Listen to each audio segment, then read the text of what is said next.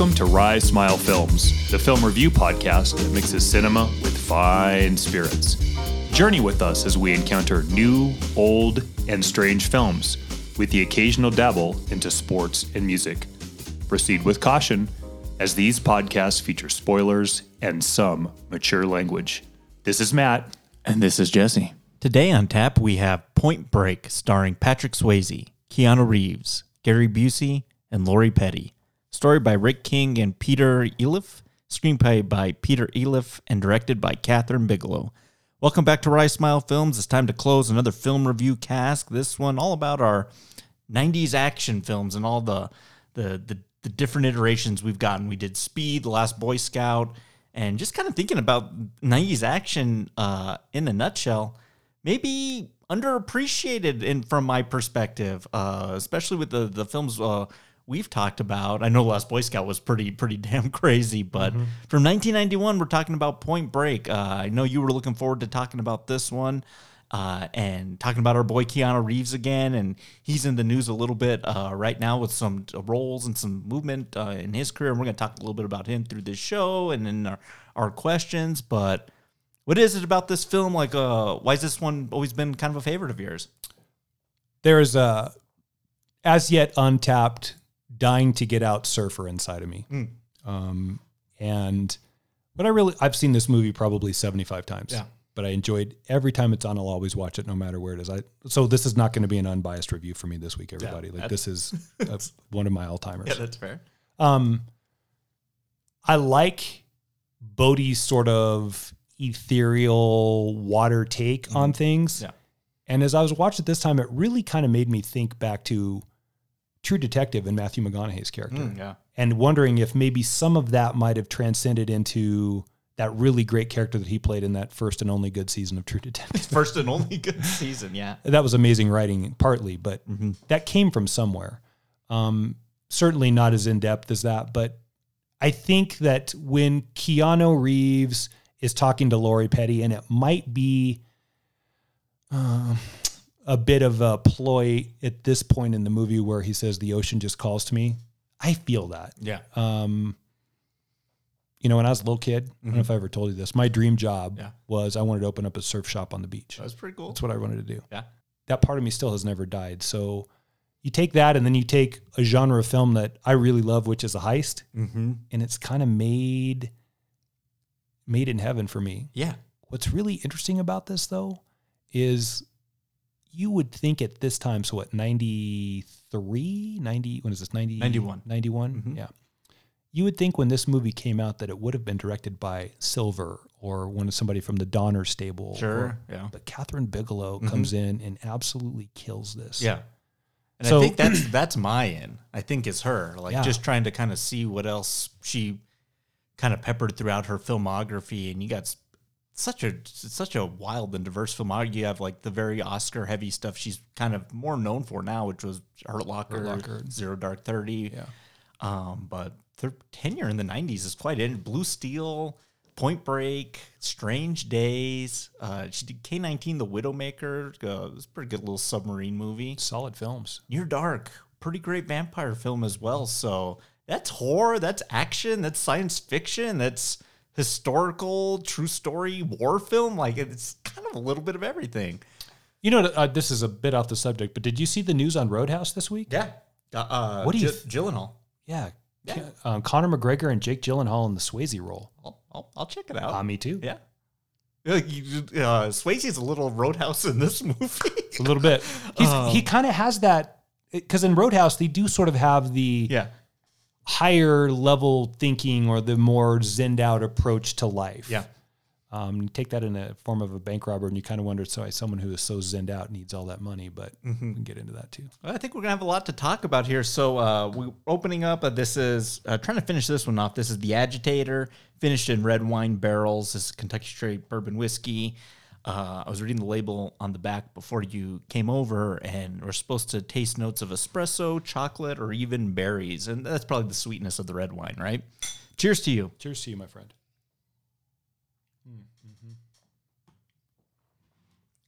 You do kind of think about it, like a chocolate-covered strawberry. You sure do. Yeah. That's not bad. They tend to be a little sweeter and more amber in the color with those red wine oak casks. I'll get the next bottle because you got this one. What was this one? 60? 35. Wow. Yeah. The $35 to $40 range is like my favorite right now. Like some pretty good bottles. I think the ones we've had lately are all within that range.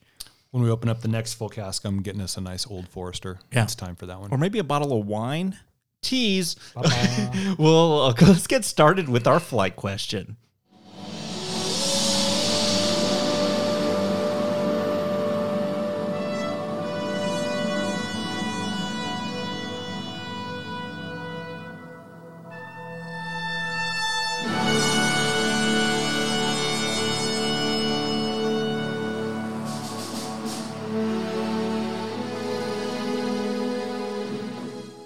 Alrighty, so you prefaced already. This is kind of a heist film, and the ex-presidents. What a great name for this little group, and how they're all dressed up too is even better.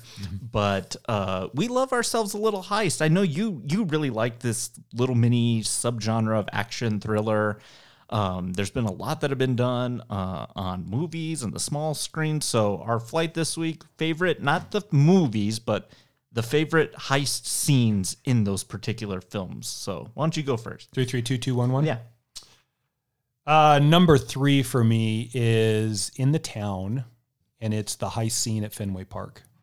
I think The Town can come under some criticism, and especially the last half of it, because it feels very Shawshanky. Mm-hmm. But, man, I think that's a really, really underrated film that I'd like to do on the show someday. Yeah. And the idea to steal the financial pull from Fenway is so cool. Yeah. Part of the heist genre is what are you stealing and where are you getting it from? Yeah. A baseball park that's as iconic as Fenway for those guys. And are they in the nun outfits in that scene? Yeah. Great uniform. It takes a little from Point Break a little bit, doesn't it? A little bit, That yeah. little rubber mask. Mm-hmm. I only saw that movie once in the theater, and I remember really liking it. And it was kind of a big turnaround. At that point, Ben Affleck was like DOA for me, and then saw that. I was like, maybe he's better as a director, and kind of followed that up with Argo, and then that improved, and then all the Batman stuff kind of really soured me on Ben Affleck again. But 2 big wins though. sure, Yeah. He's had a weird career in Hollywood, hasn't he? roller coaster, man.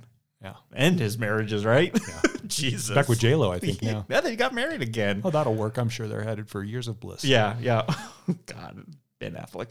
Oh, great choice. Thanks. Yeah, I would like to. Yeah, we could couple that with maybe a few other interesting heist films. That'd be a good cast. Mm-hmm. Number 3 for me from Logan Lucky. This is the NASCAR motorway heist scene. Again, the how, the where, and the how. I think is right. So again, a NASCAR race. At this, there's going to be like millions of dollars being passed through, and I love this like tunnel system that they end up figuring out, drilling and then vacuuming all the cash from the vault. Right? Gosh, Daniel Craig's so good in that movie, and my favorite part of the heist actually is Adam Driver's character has a prosthetic arm. Mm-hmm. You don't want to leave any clues behind or anything, and his arm gets vacuumed up into the money sucker. It's just like awesome. Another like huge issue that they have to deal with. But everyone's really great in that. Him, Channing Tatum's good. Katie Holmes, who just like is also DOA to me, really good in that movie as well. Soderbergh, our boy Soderbergh. Good choice. That's my number 3. Yeah, good one. Number 2. I think this is also another kind of underrated film, Spike Lee joint, Inside Man. Unfortunately, it stars your favorite actor in there. Favorite actor of all time. Clive Owen. Yeah. I love the escape in that movie. You ever seen Inside Man? Mm-hmm. I love the idea that they dress up as the prisoners and walk out in broad daylight instead of tunneling or blowing up or some large spectacle, which they kind of do anyway to provide cover. But because they've shielded their identities the whole time, they're allowed to just sort of strip down and get in with everybody else, which makes sense why they stripped them down at the beginning. So there's nothing identifiable. Yeah. And they just walk out in broad daylight. I really like that movie, except for all the Jodie Foster parts. Yeah. She kind of ruins it. I don't think she's entirely necessary. Mm-hmm. But up to or remiss her character, I like that movie a lot. And I think the escape piece in that, which caught me so off guard. Yeah. That was if Shyamalan ever did a action thriller, that was kind of the level if he was on his game. Sure, yeah. So that's my number 2. Excellent choice. Thanks. Yeah, I saw that once. I fell asleep in the middle of it, but I did go back to watch because I was thoroughly engaged with that one. But I really like Spike Lee, so. Yep. My number 2, Dark Knight. The opening bank robbery sequence. Let's kind of like just juxtapose last week's film, Thor, Love and Thunder, and our introduction to Gore the God Butcher, which we fairly liked, but kind of almost caved in itself at the end of that sequence and fairy dreamland and whatnot. Like, I'm all about these superhero films establishing the antagonist in the opening moments because I think it sets the tone for this is the type of movie we're going to watch. And again, the how and the what. We're stealing mob funds from a mob bank from a low-level criminal. Like, what's he getting at here? And then he kind of offs them all off throughout the bank heist. And then his reveal to William Fichtner, the banker, is kind of the cherry on top. But it's, I think, 5 minutes, and Nolan shot it with IMAX cameras. It looks beautiful, but tone setter. I mean, that's just like when you watch that and you're like, no Batman, you're ready to go. And you're just kind of like, what is the rest of this film going to be about? So that's my number 2. Good setup. That's a great beginning. Thank you. Good choice. Number 1. Classic cinema here from Mr. Arthur Penn, Warren Beatty and Faye Dunaway and Bonnie and Clyde. There's several bank heists in there, but it's actually none of those. This is the heist of Eugene and Velma in their car. For those of you that have not seen the movie, essentially young Gene Wilder is making some time with some gal on the patio, and they run into Bonnie and Clyde. And I don't want to say like a high-speed sort of chase ensues on the highway. It's more kind of like a cat and mouse, although the mouse is really slow because the Barrow gang is rapidly catching up to Eugene and Velma.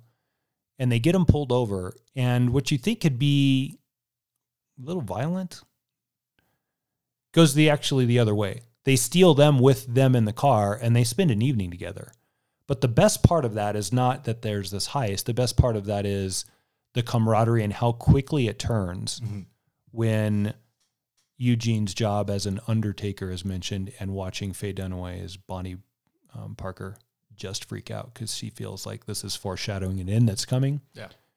And that look on her face when she like basically drops her hamburger, French fries, stops, and just goes, get him out right now. Yeah. And they just leave him on the highway is so telling. So that's always one of those memorable ones for me. Great choice. Thanks. How many times do you think you've seen that movie? Not as much as this one, but probably a good 50. Yeah. I'd really like to do that. Would be a good one to talk about. Yeah. Warren Beatty and just that partnership. Gene Hackman there and Estelle Parsons, right? Kind of cut from that time period that we like. Yeah, really. It's like right in that year range there. Great choice. Thanks. My number 1. This should be interesting because I know you don't like this movie, but I think this is a great. The movie builds up to this moment, and I think in the moment it absolutely slays. And it's Michael Mann's Heat, the armored truck robbery. De Niro and Val Kilmer. Danny Trejo is one of the guys in there as well. I've kind of come to the conclusion over the last several months that I think I actually really do like Michael Mann's films for the most part. His later stuff, Public Enemies and Miami Vice, I'm not a big fan of, but like Heat, Last of the Mohicans, Manhunter, Thief, and what was the... There's another one in there. I really like those films. And I think it's the way he shoots it too. It's his style. It's kind of like the tension he builds up in that, and you just had everything building up to that moment, right? So I'm gonna go with that one. But you're not a huge fan of Heat, are you? No, I actually do like Heat. I just there's a lot of grandiose moments in that film. Sure, yeah.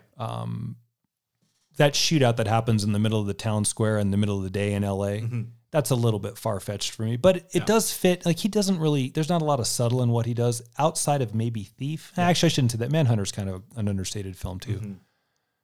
The latter Michael Mann stuff, I think, really kind of changed. Well, Last of the Mohicans, some big epic like that, that's not subtle. Yeah. But no, I don't dislike that film, and I think that's a really good choice. I'd like to do that film someday. Yeah, maybe that one with the town, and we'll go find another one in there too. It would be a pretty good little cast. That would be. The heist cast that we've talked about for so long. Well, we kind of did. We did a little heist cast with Dog Day and Oceans and Before the Devil Knows You're Dead. So I think we could come up with another one.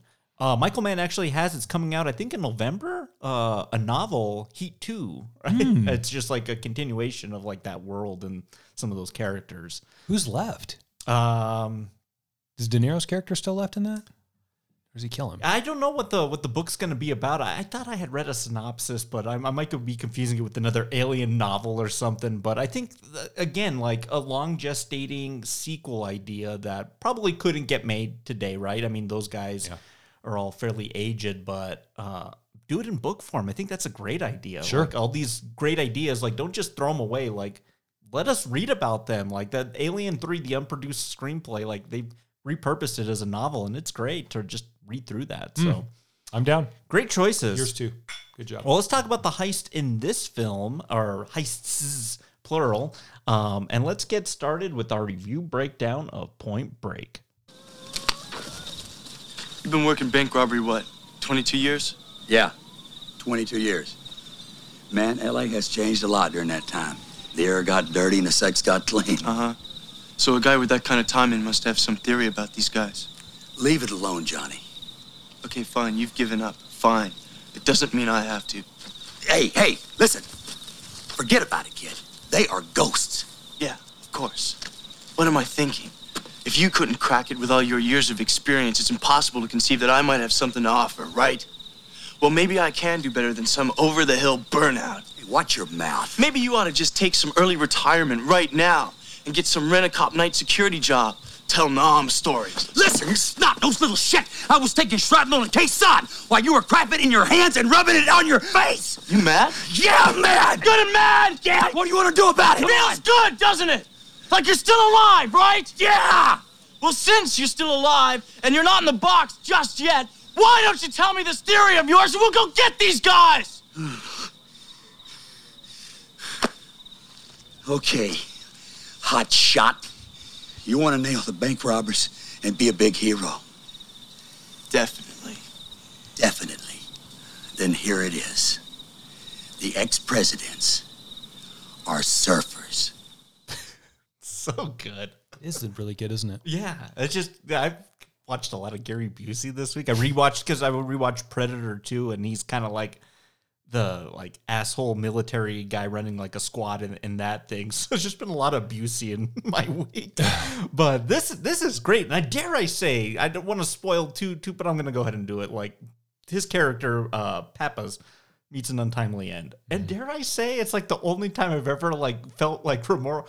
I didn't want to see Gary Busey get killed in the movie. I mean, it's a great character, and they're really good together. They are. Yeah. Keanu Reeves is interesting. I think that's a guy that been taken to task a little bit on his ability to act. Yeah. As that sort of steel-balled, just out of school, piss and vinegar cop. Yeah.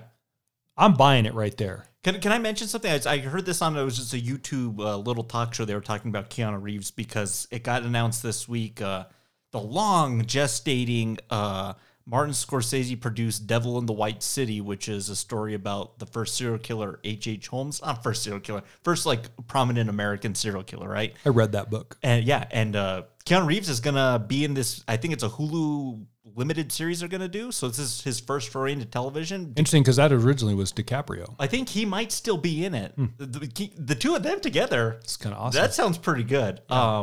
But anyway, they were talking about that news, and that sounds pretty good to me. I'm willing to check that out when it comes out. But this person told the story about an acting class, and in the acting class, they were making fun of someone just was like, oh, Keanu Reeves, or just like, oh, the way he delivers lines and this and this and that. And like the teacher like called them out and was like, yeah, but you know what? He's the guy on all the magazine covers. And like, so what does that say? Right. Yeah. So it's like certainly a good point to make. It's the charisma, it's the vibe he has.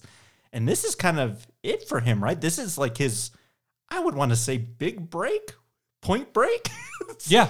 Because it was Bill and Ted before this, and My Own Private Idaho, and some of that other stuff. And so you have this, and then the next year it's Dracula, right? Yep. And then we got Speed like the year after that. So this is kind of his moment to kind of like prove in like an action vehicle that he could have some chops and sign me up. I'm on board. This guy's interesting to me. He seems cut for the part. Yeah. You look at him and good-looking guy, young, robust, mobile. all the pieces you would need to sort of check a decade of action films, which is going to lead to our flight question a little bit, or nightcap question a little bit later. But yeah, he looks the part. And Gary Busey, I think, plays really well opposite him because as someone who might be close to being past their prime, Yeah. I think what Reeves brings as Johnny Utah is a re-envisioned or re-empowered version of what it means to go after bad guys. Yeah. But where he might be a little green around the gills, we get that great, I'll play mentor if you play motivation. Yeah. And they do it really well. Let me ask you this. I couldn't find anything in any research that pointed to this, but do we possibly have Catherine Bigelow to thank for taking a chance on Reeves in a space like this? Yep. Because I don't know if there was other actors in the works or if he just tested well or who knows how they did it, but it's a director's decision, right? Well, look, man, I mean, look who gets second billing in this film. Yeah. Swayze. Yeah. The fact that Swayze didn't get Johnny Utah Yeah. and that they gave it to Keanu after Bill and Ted. Yeah. We have Swayze kind of like height of his power I think right it's a now. year post Ghost. I mean, This guy's big time. yeah. And not only that, to play the villain, kind of a really good villain, but a villain nonetheless. Yeah. Really interesting casting decisions. But this movie doesn't work Yeah. without them in these roles. Well, Roadhouse is right around, if it's not yet, it's coming for him too. Like he is A-list talent. Yeah. He's going to make a bad decision with some choices going forward, but God bless Patrick Swayze. Yeah, yeah. Cheers to him. Yeah, this might be a trickle down from Bigelow of just Herb just being very much in control of this story, this direction. This had to have been the movie she met Cameron on too, right? They were married already. Or were they? So they had this script kind of came towards Cameron and they kind of worked on it and molded it together. And he says that they ended up rewriting a lot of it. But yeah, this was kind of like a thing that she was looking forward to doing, like wanted to like make this type of film. So they were very much a married couple at this point. Okay. Isn't that there's just like a great moment too of, I don't know if it's just like, cause I don't know if that like was a sour divorce, like if it ended like bad or whatnot, but there's kind of, I guess, a poignant moment for Catherine Bigelow when she wins Best Director for The Hurt Locker. Movie that I don't particularly love, but it's okay. First woman to ever win Best Director, and like sitting behind her ex-husband James Cameron for Avatar, right? And she like beats his ass like that. That's Pretty gotta be sweet. pretty sweet, right? Yeah, she probably was like, backstage. Pretty sweet. Whether it was amicable or just sour, I don't know, but I kind of don't think it was, because I remember in the press clippings her saying a couple things about Avatar that led to less than a friendly state that the two of them existed in. Yeah. And I've heard some things from Cameron, like the way he treated Kate Winslet on Titanic and called her Titanic Kate. And it's kind of a prick. no, he's Mega great. prick. He's perfectionist, genius, asshole, right? You excited for Avatar 2? I'll be honest with you. This is gonna roll some heads or shock some people, but I don't hate the first Avatar film. Obviously it's Dances with Wolves, and Ferngully. It's Pocahontas. It's that just revisionist history, just white man Colonialism. story. Yeah, exactly. Yeah, that was the word I was looking for. Visually, I thought it was amazing, and I was like, it wasn't based on an IP, right? Yeah. It wasn't based on a book or a thing. It's based on other history and like ideas, but that movie made like $2 billion. I mean, like the guys like churning out these original ideas that are making like boatloads of money. I am curious about Avatar: Way of the Water, and I won't be surprised if it's a bomb and too much time's passed and no one cares about that world anymore. And I won't be surprised if it makes another $2 billion. Yeah, I think I agree with that. I guess my take is the visual piece that was a large selling point of the first one, which is now, 20 years ago? No. It has to be close. 2009. Avatar was at 9? Yeah. Okay, so 15-ish then anyway. It's still a long time, yeah. We've all grown up, and so maybe it's time to take our kids.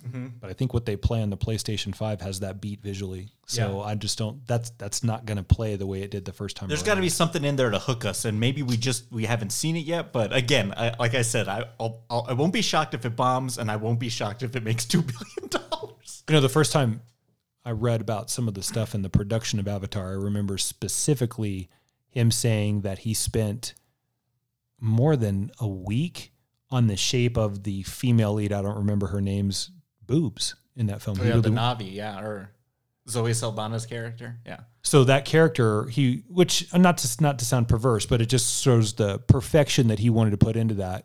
I don't think they're going to care. Yeah. This time, my daughter's not going to care about that because I'm watching her play whatever video game she's playing at the same time. Sure, yeah. And she doesn't care. We'll see. It's coming out in that window that I think is the sweet spot in a release schedule, which is December 15th. So it comes out before Christmas. Everyone gets off for the holidays. Everyone's together for the holidays. They go see movies. So it's the type of movie that slays from mid-December to like the end of January, right? Yeah. And just rakes in all the cash. That's when Force Awakens came out. That's when Spider-Man No Way Home came out last year. So it's got the window, right? It's got the prime window. We'll see if it delivers. I don't know. But yeah, it's an interesting relationship here with Reeves, Johnny Utah. And another thing I went and revisited, which I hadn't seen prior. I went and watched the remake this week as well from 2015, I think. What a piece of shit. And I'll bring up some comparisons, but like that Johnny Utah was already kind of like an extreme sports guy, and like his buddy like falls off like a cliff at the beginning and traumatizes him, and that encourages him to join the FBI, whatever.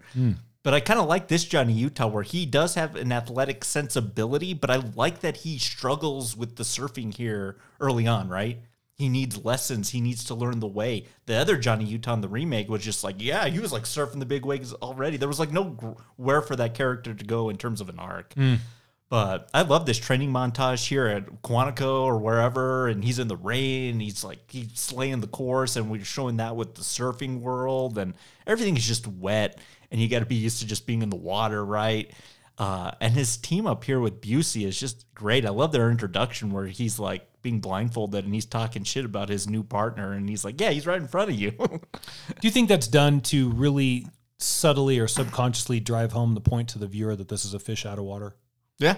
Why not? I think so. That opening bit in the range where he's just capping every little target that goes by with pinpoint precision. Yeah. It doesn't need to be in the water.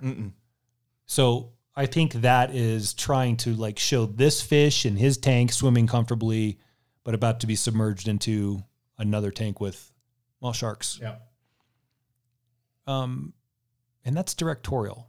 That's Catherine Bigelow really, really, I mean, I guess Keanu Reeves looks wet, and let's not be silly here. There is an appeal from the feminine viewer or the people that are in whatever. He looks good in this movie. Yeah, Keanu Reeves is a good-looking dude, man. I'll say it. Yeah, me too. So, I guess getting him wet with a gun is appealing in some ways, but to the larger whole, not to be funny about that, I really do think they're trying to show this fish swimming comfortably, but in another tank with other fish, it may not be so uncomfortable. Yeah.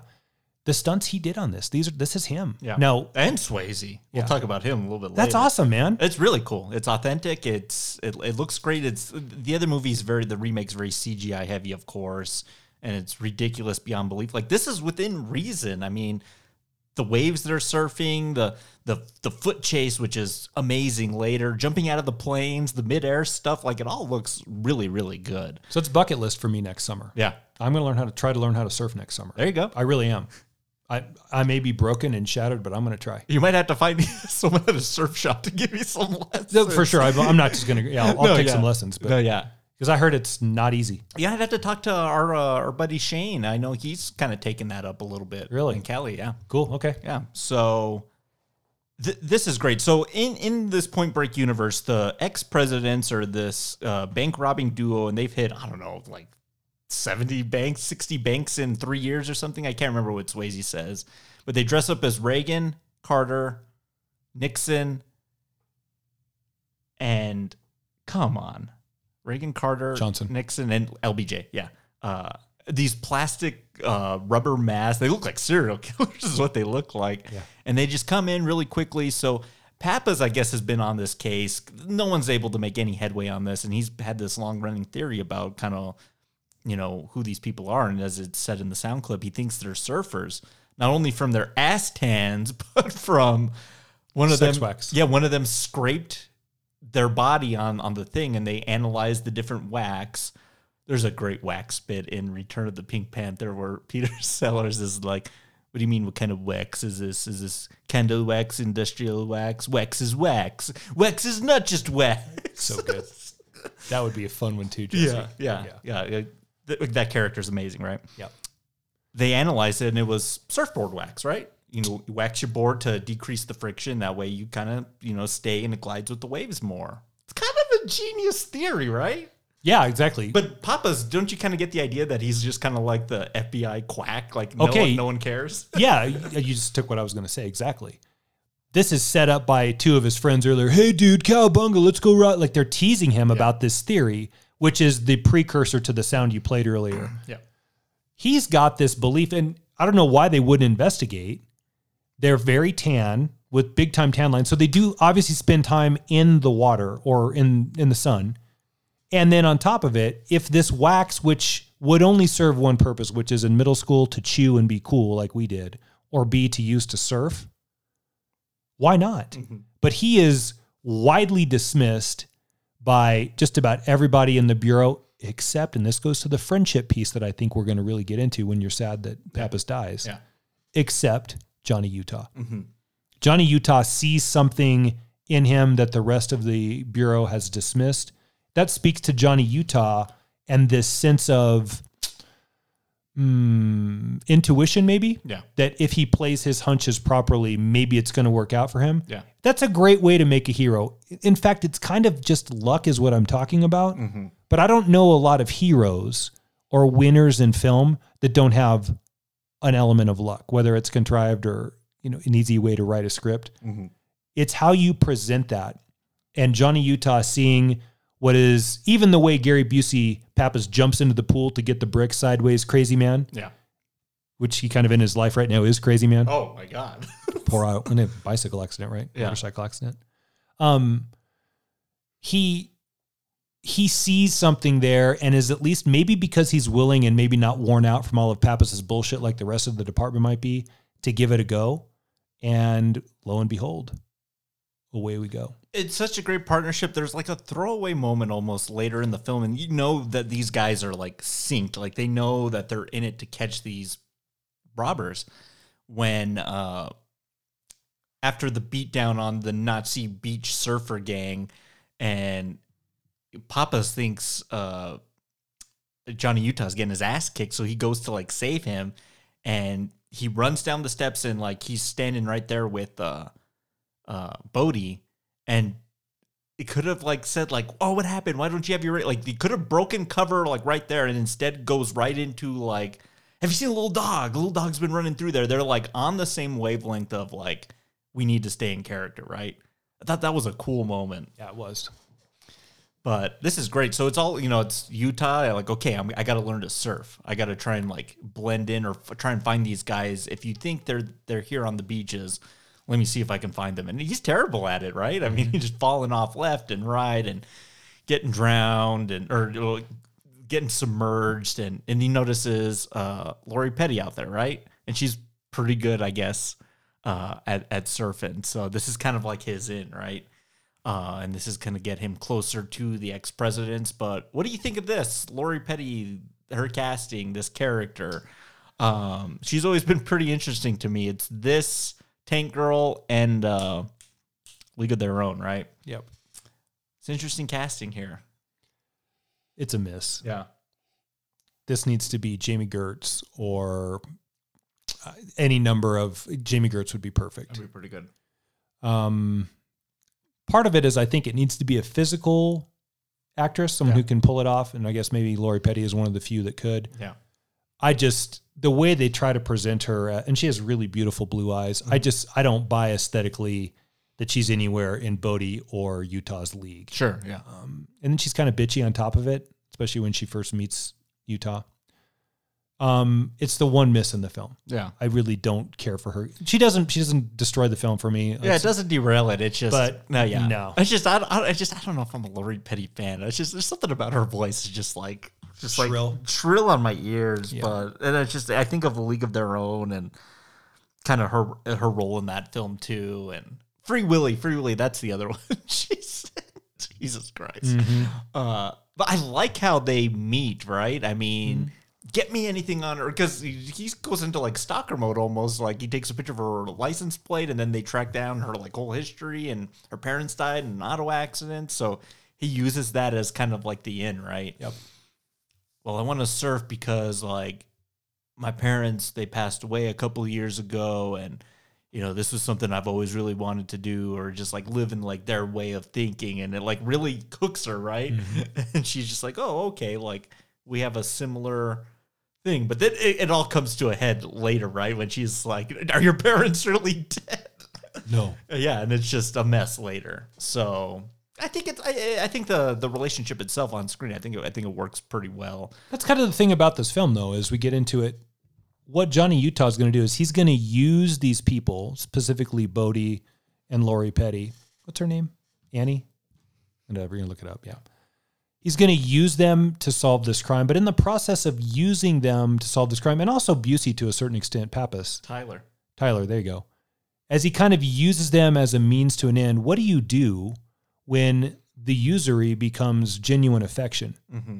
And that's where this film really, really makes some progress. That's why you care about Busey dying, because was Gary Busey Pappas's death avoidable if Utah wasn't quite so reckless in the beginning? Yeah, maybe. I mean, he pushed him to what essentially is a glory case. Let's be honest about it. These were not murderers. Yeah. They've been stealing for a number of years. They're just, I don't want to say petty, but kind of trivial, especially because that money's all protected by the government anyway. So it's kind of a glory case. Yeah, don't be hero in the bank robbery. Yeah, there's that guy. I said that to the screen because there's the undercover or the off-duty cop, right, who tries to intervene. And I'm just like, don't do it. The money's insured by FDIC. It doesn't matter. Right, exactly. Well, Uncle Sam's going to steal from us for once? Oh, no, what would that, to replace it? Gee. Oh, no. Yeah, that never happens. But it's kind of glory. Mm-hmm. Yeah, what's kind of your genesis on like why they're stealing? Is it just to fuel their sports habit and their way of life? It's kind of it, right? Maybe because they travel around a little bit and they don't want to have a 9-to-5er, so why not just rob a bank and then you're good for a few weeks, I guess. I think so. It is one of the strange pieces, though, in the motivation of the Dead Presidents, because if you're a surfer, make a bonfire, okay with a bottle of Red Hots and, late nights and your surfboard. Yeah. I don't know how much money you really need, and they all seem to be living in one large one establishment with many, many people in there. Mm-hmm. None of these are paying off a mortgage.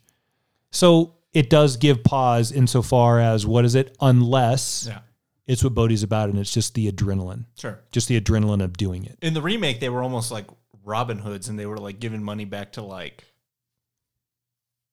disenfranchised people, and I was just like, that's lame. I was like, I don't care. The ex-presidents actually remind me of just their vibe and just kind of that like vagabond way of like living place to place. They remind me of the Lost Boys. Yeah. Like, yep, to a T. Like you have your leader and then you're like underlings, right? Kind of even look like them a little bit. Mm-hmm. The hair and the torn jeans. Well, it's all this beach, fireside beach stuff, right? Because that's where they meet, is out on a surf lesson. Bodhi shows up and is like, yeah, surfs a wave all nonchalant. He's amazing at it. And he's like, oh, who's this guy? Who's this? You got a guy to replace me? But then they decided to play some beach football. I always forget that, and you would never know. I mean, but like he's done this many times. Keanu Reeves is left-handed. Me too. I picked that on that too. Because have you ever seen The Replacements? Yeah. With Gene Hackman? Yeah. Shane Falco, left-handed quarterback. Lefty. Yeah. So he was this we'll just let the movie explain it. There you go. Hey, what the fuck is wrong with you? Don't you think that's a little out of line? Whoa, cool it, Roach. Don't you know who this is? No, I don't know who this is. This is Johnny Utah, the Ohio State Buckeyes all-conference, remember? Number 9, man. How you doing? Nice to meet you. Jesus Christ. Johnny fucking Utah. Sorry, man. Didn't mean to get in your face. Man, I knew you. It was the Rose Bowl 3 years ago. You beat SC, right? You? You did this. Yeah. That was one hell of a game. No shit. Yeah, you got nuked in the last quarter or something. Yeah, I got my knee folded back about 90 degrees the wrong way. Whoa. And that's why you never went pro? 2 years of surgery. Missed my window. Went through law school instead. Law school? You're a lawyer? Wow. Well, life's not over yet, man. You're surfing. Lawyers don't surf. This one does. It's a pretty good introduction. I mean, he knows who this guy is, right? Yep. He's a famous college athlete who lost his chance at the big time because of a sports injury. 2 years go by and his window was closed. Yeah. Also speaks to how knowledgeable Bodhi is. Yeah. Maybe by knowing who he is, you're not going to be able to get over as easy as you can. And that's important because he has to keep this identity secret. And here, with very, very minimal research, other than maybe what he saw on television, Yeah, he's Bodhi's figured him out. This is who he is. He's not just an airhead, right? I mean, like, he watches sports. I mean, he's got his ear to the ground, like what people are saying about different things. Like, he's fairly knowledgeable, not just about surfing. Do you think with Bodhi's character, we haven't really got into this, would you call him an antagonist in this film? Anti-hero? I kind of think so too. Yeah. And Utah is also. Yeah. Yeah, because the way Utah plays everybody is very just malicious, right? Maybe I have a man crush on just the surfer lifestyle right now because I could have told you like that is burning in me big time. It's I'm gonna try to Do it. You got to do it. fan those flames next summer. But I often find myself asking this question when I look at the antagonist and the protagonist. Who would I rather go have lunch with? Yeah. Now, in the case of like Thanos or someone who is hell-bent on just annihilation, probably not. Probably not him. But the truth is, I don't know if I would really want to go have lunch with Cap either. No. So when I look at these two and I use that same measuring system, who would I rather just go have lunch with or sit down and have a beer with? First of all, it probably wouldn't be beer with Bodhi. It'd probably be something that was probably some nice bourbon. I see him in a tequila, yeah. In a strange way, in a puka shell necklace way. He's really smart. Yeah.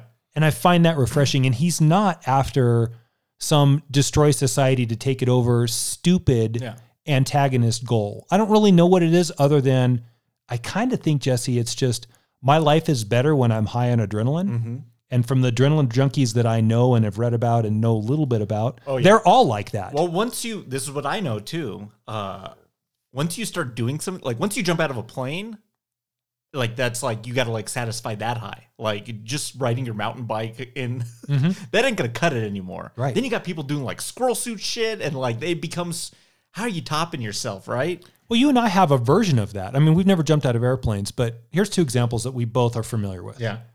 You like really hot chili? Yeah. Because when you eat it, it burns and your body releases that endorphin. And the second one is the gym. The what do you want to call it? The runner's high or the post workout rebound. Sure. That pain that you put yourself through or that pushing releases those chemicals. And this adrenaline thing is the same deal. Now you take that and you root it in someone who's intelligent like Bodhi is with goals that aren't to hurt mankind or to screw other people up. I kind of really I kind of have a man crush on him. Like I think he's a really great character. And I also really like Patrick Swayze. And you know why he's partly able to pull it off is all the dancing that he did growing up. Patrick Swayze is a lot of things to a lot of people, and it's The Outsiders and it's Ghost and it's a bunch of different things. But what I don't think he is enough is appreciated as the physical marvel. And he had a beautiful body, but the physical marvel that allowed him to play so many different roles. Like he even, I mean, it's not a great song, but She's Like the Wind is even a song that charted, I think, at 7. Yeah. The guy was really talented and taken far too soon. Yeah. And in my opinion, not in enough films. Yeah.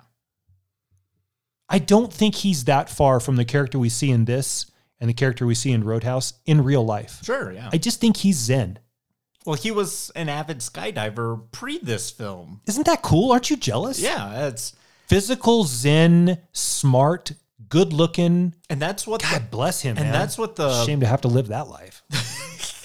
And that's what the bank robbery stuff is. That's just trying to satisfy that high, right? I think so. They're getting high off of that. Just like, oh my God, this is amazing. Just getting away with this crazy heist. And the fact that they do it in the president's mask is such a fuck you to the establishment. Yeah, I'm with them. It's a double fuck you to the man, right? Yeah. Yeah. Yeah. All the men. all of them. It's really great. But they could have really made this character dumb though, right? Yes, and that wouldn't have played. Surfer, sleazebag, like go bunga dude. Yeah, pass the joint. Yeah, they could have really leaned into that with this character, but they don't. Like they really make Bodhisattva, right? Yeah, it's a good Steely Dan song. So, did they really? There are good Steely Dan songs. Yeah, there is, man. Huh. They really lean into more of like the philosopher, like Yeah. wise sage, dare I say, like Dalai Lama Bodhi, right? Is it ridiculous for me to say when you're in the ocean, you can feel that? Because I can. When those waves are pounding, you are so insignificant. Yeah. And there's such an ancient energy. Yeah.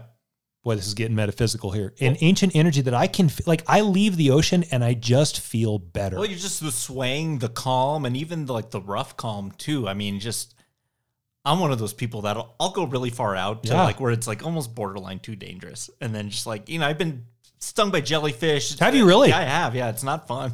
No, I had a lot of alcohol in me, so it really didn't faze me. But like, I'm with you. Like, I really like being out there. And I don't really think about like the things that are in here with me, and just kind of think about just like how insignificant like the planet or you are on the planet, right? And Bodhi does say that later. yeah. I think I actually have a clip of that. So what's the biggest? Waimea? Ridden? Yeah. Kaha. Gain a point. Bells Beach, Australia. Whoa. No way Bells is bigger than Waimea, bro. Will be next year. Bodhi believes the 50-year storm is coming next year. 50-year storm. What's that? That's kind of a legend. No, it's real. It's absolutely real. Everything moves in cycles. So twice a century, the ocean lets us know just how small we really are. A winter storm comes out of Antarctica, tearing up the Pacific. And it sends a huge swell north 2,000 miles. And when it hits Bells Beach, it'll turn into the biggest surf this planet has ever seen, and I will be there. So will I.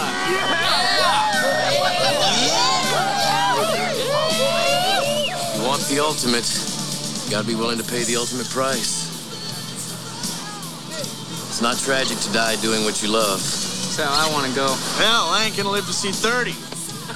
You know, it's different in that. Yeah. With his little acolytes cheering him on.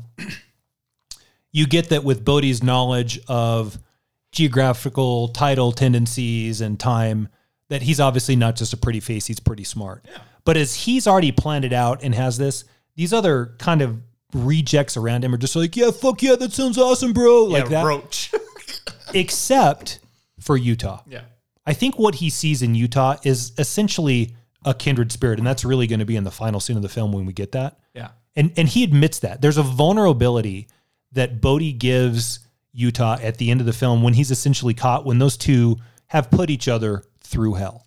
You know what would have made this? It works really well in the film, but what would have made it even a little bit better is if Johnny Utah, I don't know how you could be this with that name though, but if he was a little more square and a little more like by the books, eats the same thing every day, wears the same thing to work, and he's like, and Bodhi helps like relax him a bit, right? Yeah. Yeah. I think that could have that could have been even better, right? Of just kind of seeing Johnny's transformation, and then he's got to like bust his butt at the end. I think that could have been pretty good, but it works really well in the film. And yeah, there's going to be some perfect storm-sized waves in Australia here. That it's a once-in-a-lifetime event, right? And we're going to be there to witness it. And to hear Bodhi say it's not tragic. It's not tragic if you die doing what you love. Yeah. Okay, look, I'm not advocating for some glorious death that I'm bestowing upon myself. Yeah. But isn't he right? Yeah, in a way. I mean, if I'm going to go and it's going to be some long drawn out illness or a blaze of glory and something that I'm happy and my other ones around me are happy, you'd be foolish to say, yeah, I want stomach cancer for 4 years. Oh, yeah. He's right. Yeah. I'm not willing to go try it at a 2-mile wave or whatever. Yeah. At least not yet. And he lived that life. If you said he's an avid skydiver, he's clearly well-spoken. He has his hands in many different fires. He appreciates the power of kinesiology, like dance. Mm-hmm. He respected himself. He worked hard at his craft. I just really, really admire Keanu Reeves and Patrick Swayze, and to see one of them as a likable villain is something that we don't get often. No. So we're killing that character. Yeah. How did he not get nominated? Maybe because this movie was just sort of brushed off as on one of those. How did he not get nominated for Best Supporting in this film? Yeah. How? I can see that. I mean, I don't know who the nominees were that year. How? Yeah. How did he get missed? Yeah, 91. Yeah, I don't know. Yeah, you're right. It's a great character. It's a great performance by him. And yeah, it's making me feel like, yeah, we've underappreciated Mr. Swayze throughout the years. What was I going to say about... Great song, by the way, playing over on the underneath all that too. It's a pretty decent soundtrack in this film. But that moment I talked about where Busey comes in and they're trying to play coy is kind of like the next big moment after this is where Anthony Kiedis and the Nazi surfer Red Hot Chili Peppers show up. Oh my God, was Kiedis an actor or before? Because is this 91 is Under the Bridge. This is the Chili Peppers. Blood Sugar Sex Magic. They were a group here by then, weren't they? Oh, yeah. This is their big. I mean, they have plenty of albums, but this is Blood Sugar Sex Magic. This is big moment for them. Yeah. Hot. I think more of the like the Californication years and Stadium Arcadium. That's way after this, right? But like, yeah, they've got like 25 albums. I like the Chili Peppers. Like that, just it's just I don't know what would you call that. That's like rock, but there's like some kind of like ska reggae to like kind of what they do too. And it's I love a good bass beat, and man, Flea brings it every time. If you go back to like Mother's Milk and listen to that album, that's bordering on punk. Yeah. My introduction to them was with Higher Ground. Oh, yep. And I love Stevie Wonder. Love him. Yeah. And then covering that song in that sort of funked out way. And that's a cool version. Both those versions are awesome. Yeah. They got their moments, right? They do. But yeah, so he's a part of like a Nazi surfer punk gang, and they're just beating up Utah, and Swayze comes in and roadhouses all these guys. Yeah. Like, and then the partner, the bond's like formed at this point. He says, come to my pad. We're going to just chill tonight. Where I get it from Tyler, come with her.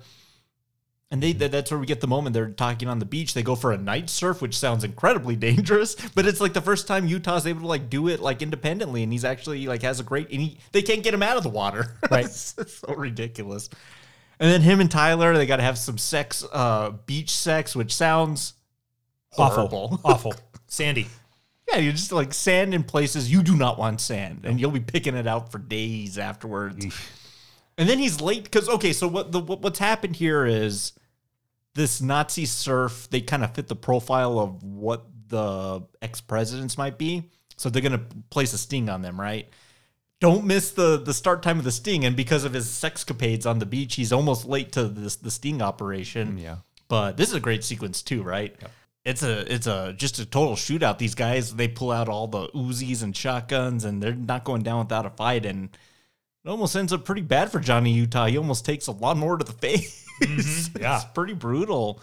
But yeah, what do you kind of think of this? It's a lead that goes nowhere. They kind of screw up a little bit. They kind of ruin Tom Sizemore's undercover gig.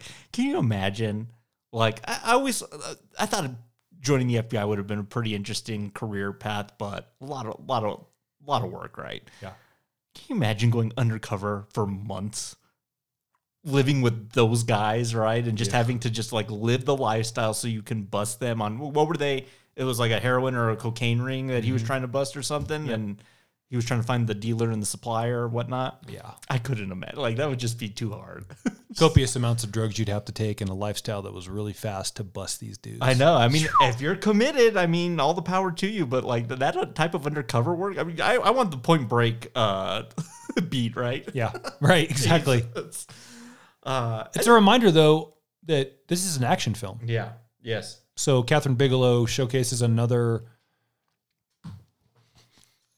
skill set in her repertoire of ways to make a film, and that's I can really bring good action when needed, because this is good action. Mm-hmm. Good, clean, clear, easy to see action, right? Yes. Yes.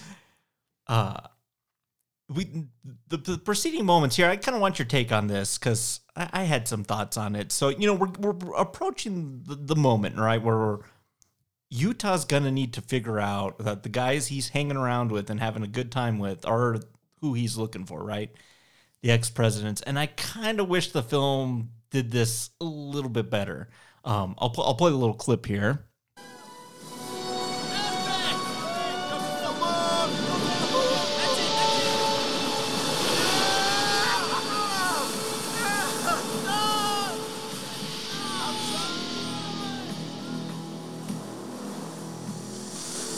You alright? You look like you saw a ghost.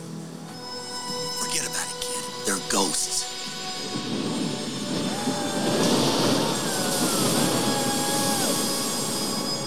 I gotta go. You got a what? Listen, I forgot all about a meeting I have this morning, a new client. I got a jam, sorry, really. I'll call you later. I just wish the film set up a little bit more, because in this moment, from the beach, he sees some surfer ass, untanned surfer ass, and realizes, oh, there's the ass, and kind of puts two and two together in that moment, and it kind of just feels a little bit like half-assed, if I can say that. If they had set up a few other just little nuggets to, now when we have this reveal, we're just like, oh, he puts it all together, right? Someone says something or slips or notices something. What do you think about that? Yeah, it's pretty vague Yeah. for him to put it together just with some booty. Like, oh, yeah. There's ways they could have done this too. He goes through Roach's surf bag and finds the mask. Yeah. He wonders why Bodhi always pays for everything with cash. There's any number of things they could have done. This is a little bit weak. We've got to get on with it. Yeah, we do. Yeah. So I understand why it needs to happen, but I don't think it showcases his detective skills as much as it does just hunches and intuition. And that can play too. Like I already made the case. I think that works in his character. Yeah. But yeah, it's a little sloppy. It's a little bit sloppy. I just think, the film's been firing on some pretty good cylinders that they slip up a little bit with this moment. But again, it doesn't kill the film. I just kind of wish they had peppered it and just built up this a little bit. Because that's a big moment in a heist thing, right? Where you figure out, oh my God, these are the guys. And now it's my best friend. Exactly. And now so the other's like, oh, what do I do? How do I approach this? And boy, do we get a sequence here coming up that's amazing. So they're staking out this bank, and he's like, yeah, they're going to hit it. Like, trust me. And so him and Busey just wants to eat meatball subs. Like, two, not one, but two. And then when he brings him the two, did you catch the total on that? So he buys 2 meatball sandwiches, a tuna salad on wheat, and 2 lemonades for like $7. Jesus. Better times, huh? Dude, sign me up. And then when he brings him back the 2 meatball subs, he's like, oh man, you should have made it 3. Like, dude, Busey's ready to chow down. And I feel bad for him because he doesn't get to enjoy any of this because ex-presidents are coming out of the bank and you're just like, oh shit. And so like they're just in motion right now. And Utah kind of, I think this is when Swayze figures it out, right? When Utah's like, FBI, freeze. He knows at this moment. So now what type of game are they playing? They're playing a game where, yeah, we're going to get away, but yeah, I'm also not going to hurt you either. I'm going to set up the classic moment here with another moment that is referenced in another film. Have you ever seen Point Break? No. Amazing bit in Point Break where they jump over fences. Is that man? 29. Patrick Swayze's just robbed this bank. Keanu Reeves is chasing him through people's gardens. And he goes to shoot Swayze, but he can't because he loves him so much. And he's firing his gun up in the air. He's like, oh. 30. Have you ever fired your gun up in the air and gone, ah? No, I have not ever fired my gun up in the air and gone, ah. Hot fuzz, man. Yeah. It's so stupid. But spot on, though. It's so spot on. Yeah. And if that film's all about like homage to action films, I mean, they get it right in this great foot chase through people's gardens, their houses. Dude, Swayze throws a pit bull at Utah. Like, why would he do that? Right. And all to end up at this moment where Utah blows his knee out, I think, again, right? The same knee, football injury. And he just sees him, and they just have this moment. And the way Bigelow shoots it, it's like long shot, close, medium shot, close up of each other's faces. And he can't do it, right? This is Bud. So what does he do? He fires his gun up in the air and goes, Frustration. Yeah. This guy's opened up a whole world to him that is unknown and that he loves, and genuine admiration between the two of them. How do you bring that guy to justice? Yeah. The thing, though, that Utah's got to square with my gun being fired in the air and thus me admitting I can't really bring you in is if Bodhi is hellbent on the next adrenaline high and will go to some lengths in Australia to ride the 50-year storm and possibly die, Johnny Utah has to at this moment think, if I don't bring him down, they are going to come after me in some way. Yeah. And in fact, he doesn't calculate that, and that's what leads to the part coming up here that I bet you have sound for. Oh no!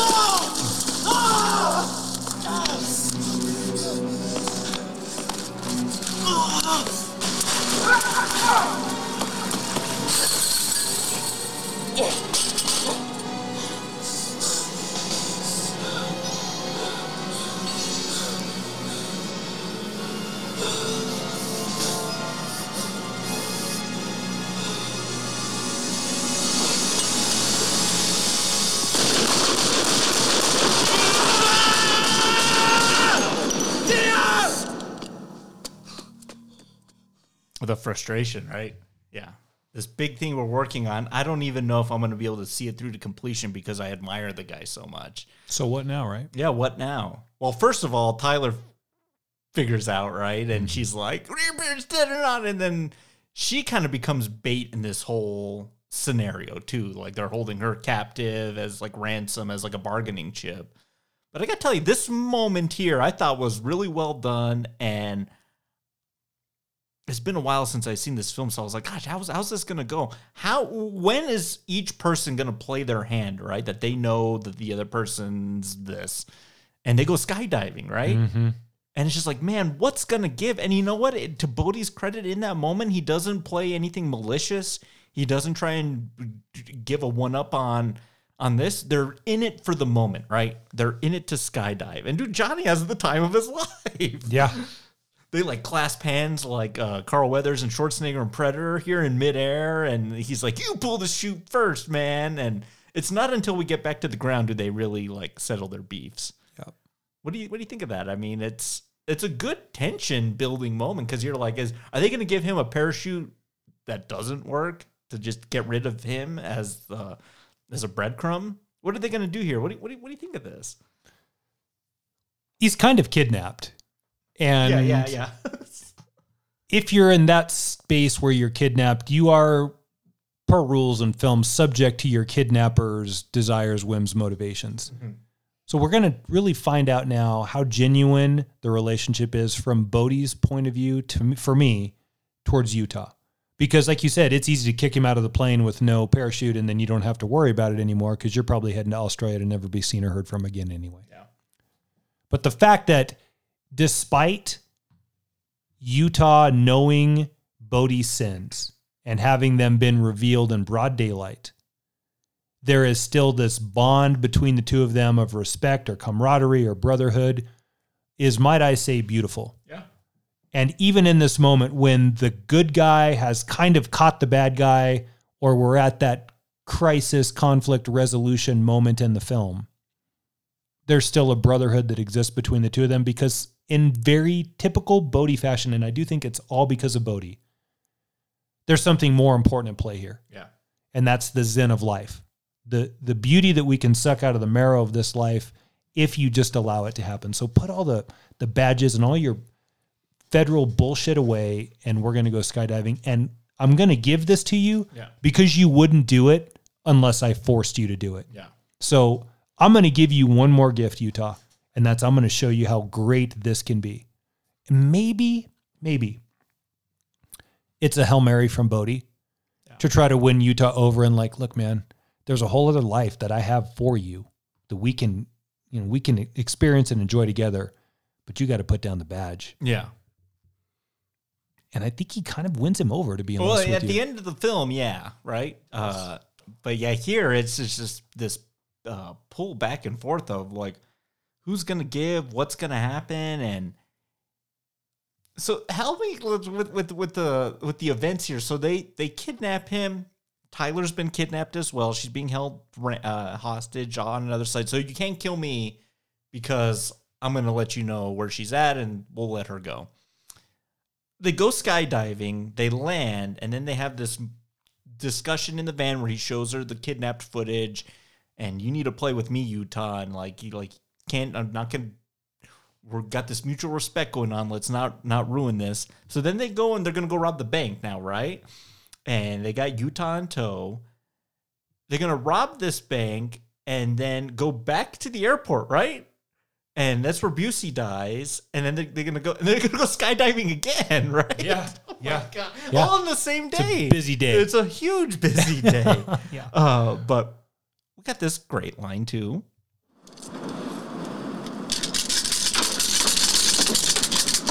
There you go. Can't have you walking through those doors with your dick in your hand, right? I can't do this. Sure you can. Who knows, you might like it. It's a killer rush. Bodhi, this is your fucking wake-up call, man. I am an FBI agent. I know, man. Isn't it wild? But you know, that's what makes it great, Johnny. We can exist on a different plane. We can make our own rules.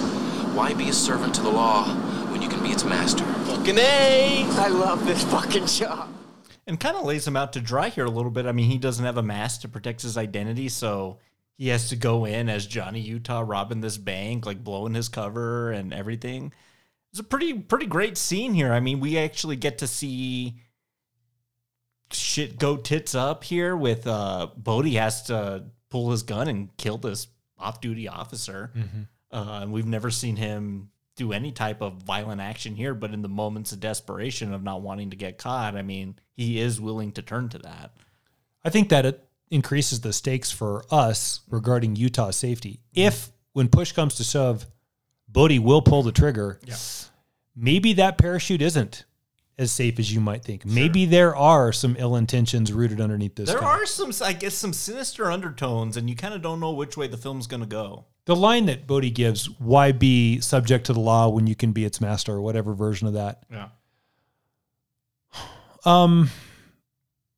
I think it's the continuation of the attack on man-made constructs that Bodhi seems to be in direct opposition to.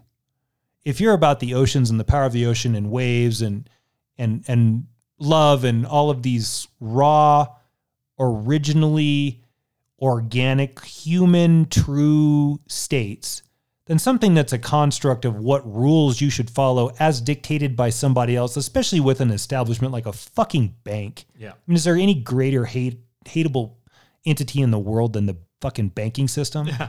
God, fuck them. I get it, man. And he's trying to say Utah. Health insurance. Yeah, okay. Fair to that one, yeah. Good.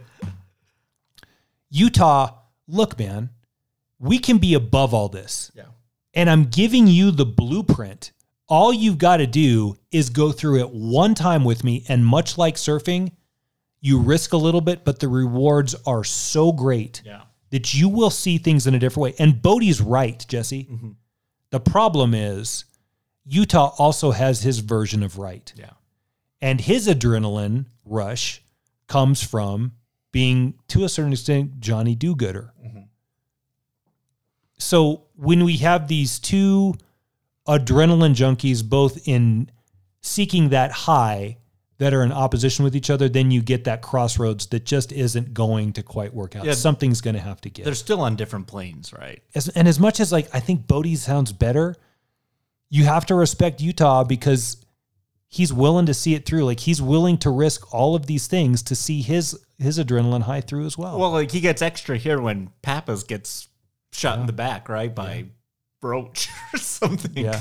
And it's a moment where I'm like, no, don't do it. Don't go there. And he just like dies instantly right there. So he has even more incentive to like really see this through to the end. Yep. So he gets on the plane with them a second time.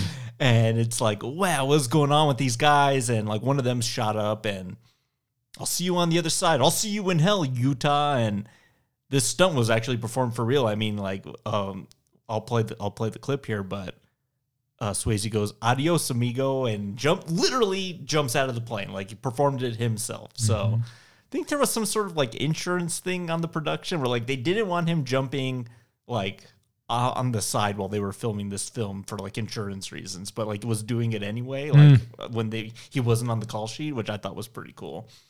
But this moment I completely forgot about, and it is I'll stay right now, it's my WTF moment of the film.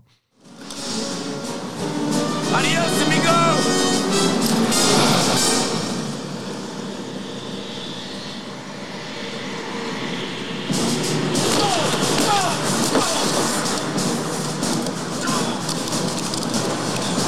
Watch out! Gotta go. Dude, Johnny Utah jumps out of a plane with no parachute. All in. Crazy.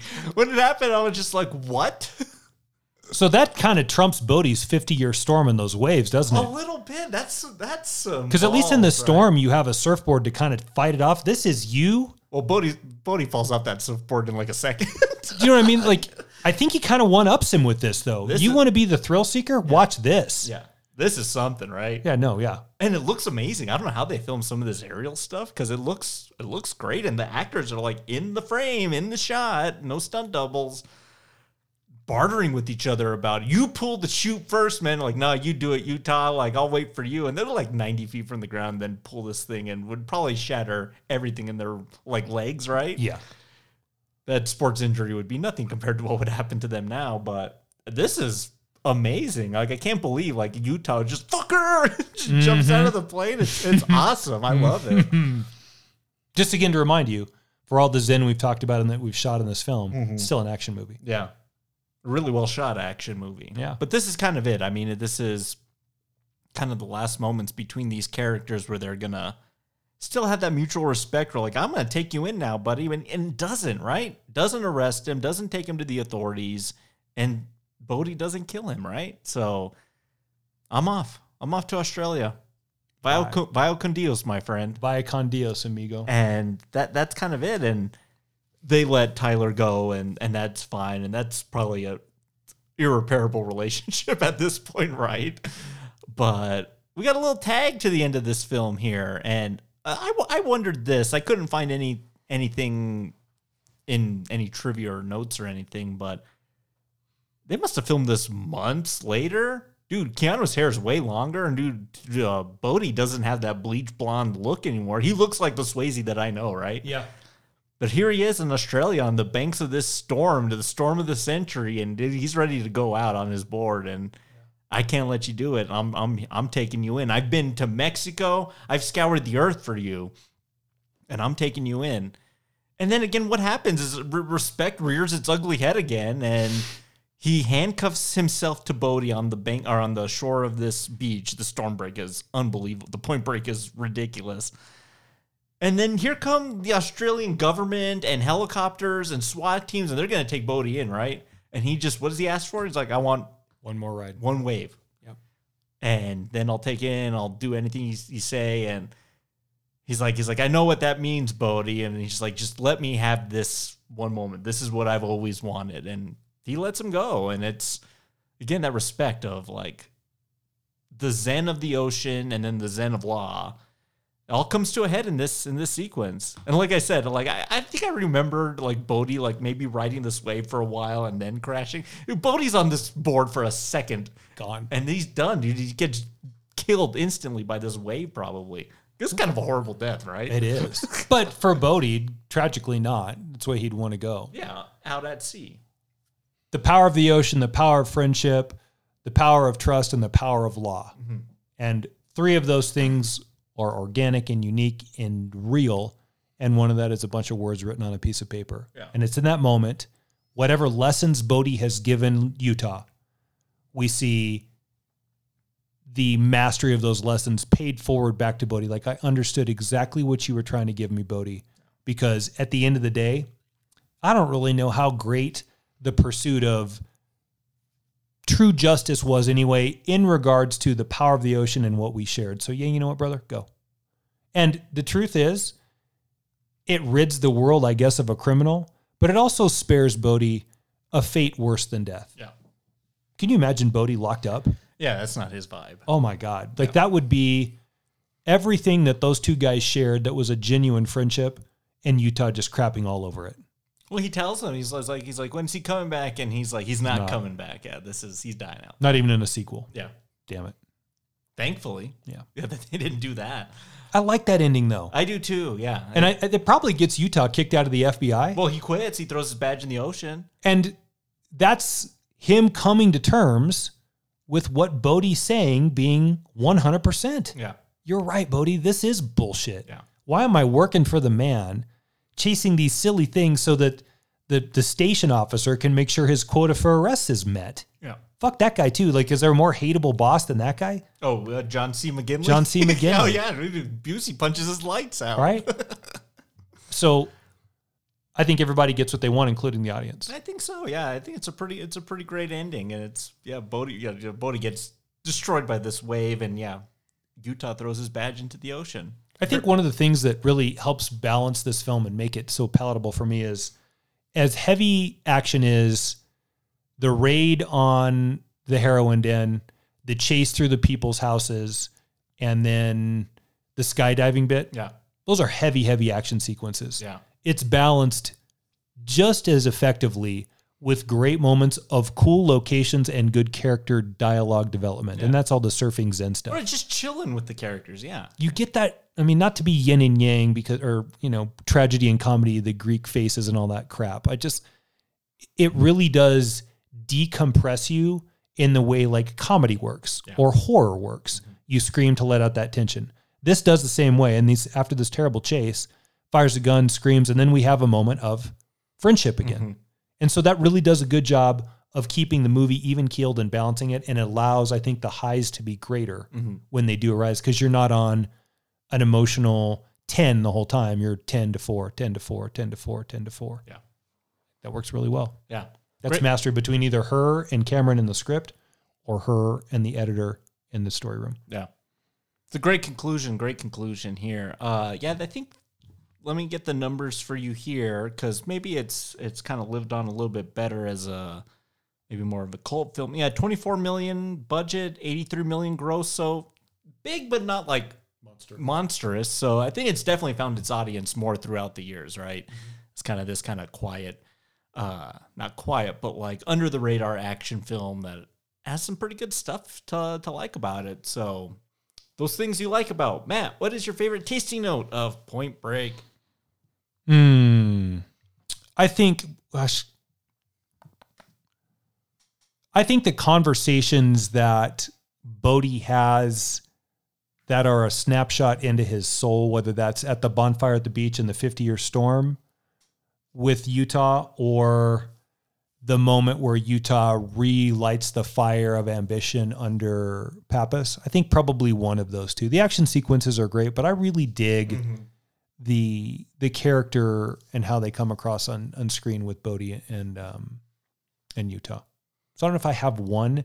If I could take all of those, look, Utah, here's a better Zen way to look at this, and smash them into one, that's probably what I would say.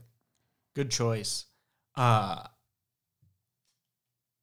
really like action sequences set in industrial settings. It's one of my favorite things, but I also love a good on-foot chase. Maybe I said this when we did Casino Royale and we had that parkour sequence. But the one in this film's amazing, dude. Reeves chasing Swayze in Reagan attire through LA's back streets is so cool. Like it's nothing like overly ridiculous. It's like going through people's houses, jumping over fences, much like Nick Frost said in Hot Fuzz. And there's one moment too where like Reeves just like runs through like a sliding glass door. And then when he's in there, like the woman in the house is like beating him with the golf club. Yeah. And he's got to deal with those people. And then he gets the dog thrown at him. And it's just, it's really great. And it's shot really, really well too. You see everything really clearly. So that's my favorite sequence. Good one. And I already mentioned mine, but what's your moment? Point Break. Pretty significant hype around the 50-year storm and exactly how big those waves are going to be. Yeah. But when we see Bodhi swallowed up by that one, It's pretty big. it's huge.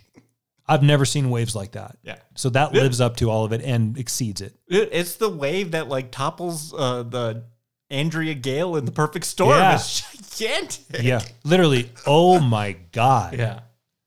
They close the beaches down when that shit happens, right? Like it's a death wish to ever think about getting out into surf like that. Yeah. Great one. And mine's fucker and jumping out of the plane. Like, dude, like I would not even if I wanted to catch a bad guy, I'm not jumping out of a plane without a chute. Right. There's like there's a great the cold open to Moonraker. Roger Moore gets thrown out of a airplane with no chute, and then by Jaws, guy with the teeth, and then they have like a cool like midair fight that's really awesome. So Is that your favorite Roger Moore moment? in Bond, no, it's a great one though. Do you like Moonraker? I think, Moonraker's not terrible. It definitely jumps the shark once they get to space with the lasers, and they're doing Star Wars, right? Yeah.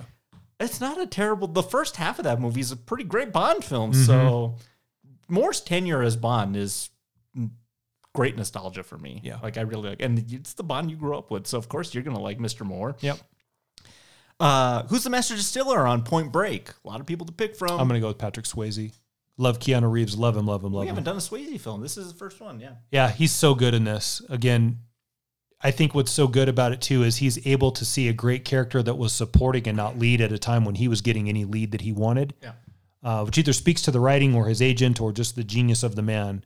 Because to give that role to kind of unknown, not entirely, but sort of unknown Keanu in comparison to Swayze to play antagonist support is genius. But man, he comes across so good in this film. Yeah, he's good. Kills it. Yeah, I forgot how interesting that character is. And Utah himself, and Keanu, we've sung Keanu's praises many a time on this podcast. He's great. Yep. Really great in his role as well. I got to give it to Catherine Bigelow. I mean, in real control of this film. And it just made me think about the rest of her filmography and just like really undervalued talent, I think. It's just action, surfer, adrenaline film, vampire horror film, science fiction, dystopian thriller, historical epic. I mean, she's done it all, really. So, and done it really well. So, I forgot how well constructed Point Break was from a thriller perspective and an action movie perspective. And yeah, this is her vehicle. This is a really well directed movie. So I got to give it to her. Yeah. How are you going to rate and grade Point Break? Rockgut, Well, Single Barrel. Oh, hang on a second. Rockgut, Well, Call, Single Barrel, and Top Shelf. Where are you going for this one? I love it. But despite the fact that I love it, I can't go quite all the way top shelf just because Lori Petty is a bit rough. Yeah. I could still get there, but I'm going to choose to go another way, and that's Single Barrel because, like, for me, I save that rating for stuff that's wickedly unique. Yeah. I'm going to actually tell you, I don't think this is a high-concept film either. Yeah. Surfer bank robbers who, try to pitch that in one-sentence logline. Yeah, it's not. Widely appealing, I don't know, maybe with the casting, but all of the boxes you need to check in order to be traditional high concept. I don't think this is. I think this is a pretty low concept film, actually. Yeah. I mean, if you're just going to pitch, it's a bank heist movie. Okay. But that's not what this film is. Yeah, it doesn't roll off the tip of your tongue like some others do. So to take that from spec and craft a movie that is unlike any other film that's ever been made, this is one of a kind. Yeah. There is no other surfing bank robber movie. Yeah. Because most people would be like, that sounds ridiculous. Yeah. Because kind of sounds ridiculous. Yeah. And if you need more evidence of that, go watch the remake and watch how fucking awful it is. I mean, just surfing movies in general. Yeah. Kind of all are shitty. Mm-hmm. So, and then you take and get these great performances with these two fucking studs in here. Yeah. I'm going to give it Single Barrel plus, but not top shelf. Wickedly unique, and I love it. Like, this is all-time top 10 for me. So Jamie Gertz away from being top shelf. Maybe top 5 ever from, like, a female lead that I just can't. And again, she doesn't destroy the film. It's just when you take those two guys, she just doesn't live up to it. Yeah. Mia Sara, Jamie Gertz. Well, the film just essentially just forgets her, too. I mean, she's, like, held hostage for the whole third act of the film, so. It makes me wonder, when you brought up them saying that we had a bit of a rewrite that we needed to do with this, if they shoehorned that in there to make it a little bit more quadrant for everybody, kind of give it a romance angle. Because this could easily happen without her. And as he's on the waves trying to learn, he runs into Bodhi and Bodhi gives him a tip. Well, they probably realize, exactly. And then we're off the same way. Well, they probably realize, there is a romance, but it's more of a bromance in this film. So we don't really need that other aspect. So let's just kind of get it out of here. I mean, when you think about, like, let's say Training Day and Shawshank, for example, you can have movies that don't necessarily need to have that, but this isn't that. And this is a summer release. So, but she just, again, doesn't wreck the film, but she's just not what I would have gone with. Great choice. Single Barrel for me as well. Again, it's just like the unique aspect. Like there's no other like surfing action, bank robbery, heist films out there. And if they are, they're probably terrible. Mm-hmm. But yeah, it's really well acted, directed. It's fun. A great soundtrack too. I gotta give it Single Barrel just because. You know, it would be close to top shelf, but like those kind of like him discovering who the ex-presidents are it's a little weak for me. Yeah. But this is a great time. Ladies and gentlemen, if you haven't seen Point Break, it's on HBO Max right now. Go watch this movie. Mm-hmm. The remake's on there as well, and if you dare, go ahead. Mm-hmm. But it was great to kind of watch both of them back to back because you kind of see just how pointless the other one was and why it's missing all the mojo and gel that made the original so good. The locale, the angle, the acting, the characterization. It's just missing everything. So it made me appreciate the original a whole lot more. So yeah, this is the 90s. I think we did Speed, Last Boy Scout, and this. And man, we left Cliffhanger, The Fugitive, so many other great action films. What a great decade for this genre, right? Mm-hmm. Better than horror. For sure. I mean, horror had Blair Witch and Scream and a few Candyman and a few other decent gems in there, but it's mostly shit. Action was like, on another level. Yeah. Pretty good. Yeah. Great. Just a fun cask. Well, cheers to you. Cheers to this cask. Cheers to this film. But let's wrap this up with our nightcap.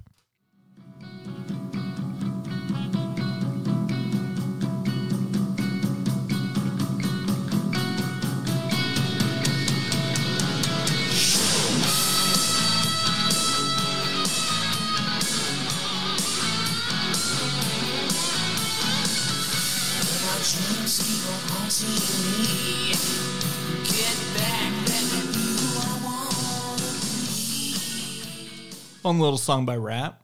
Was Winger busy? Exactly. Jesus. You know, that guitar lick starting in there sounds like Aldo Nova a little bit, doesn't it? A little bit, yeah. Yeah.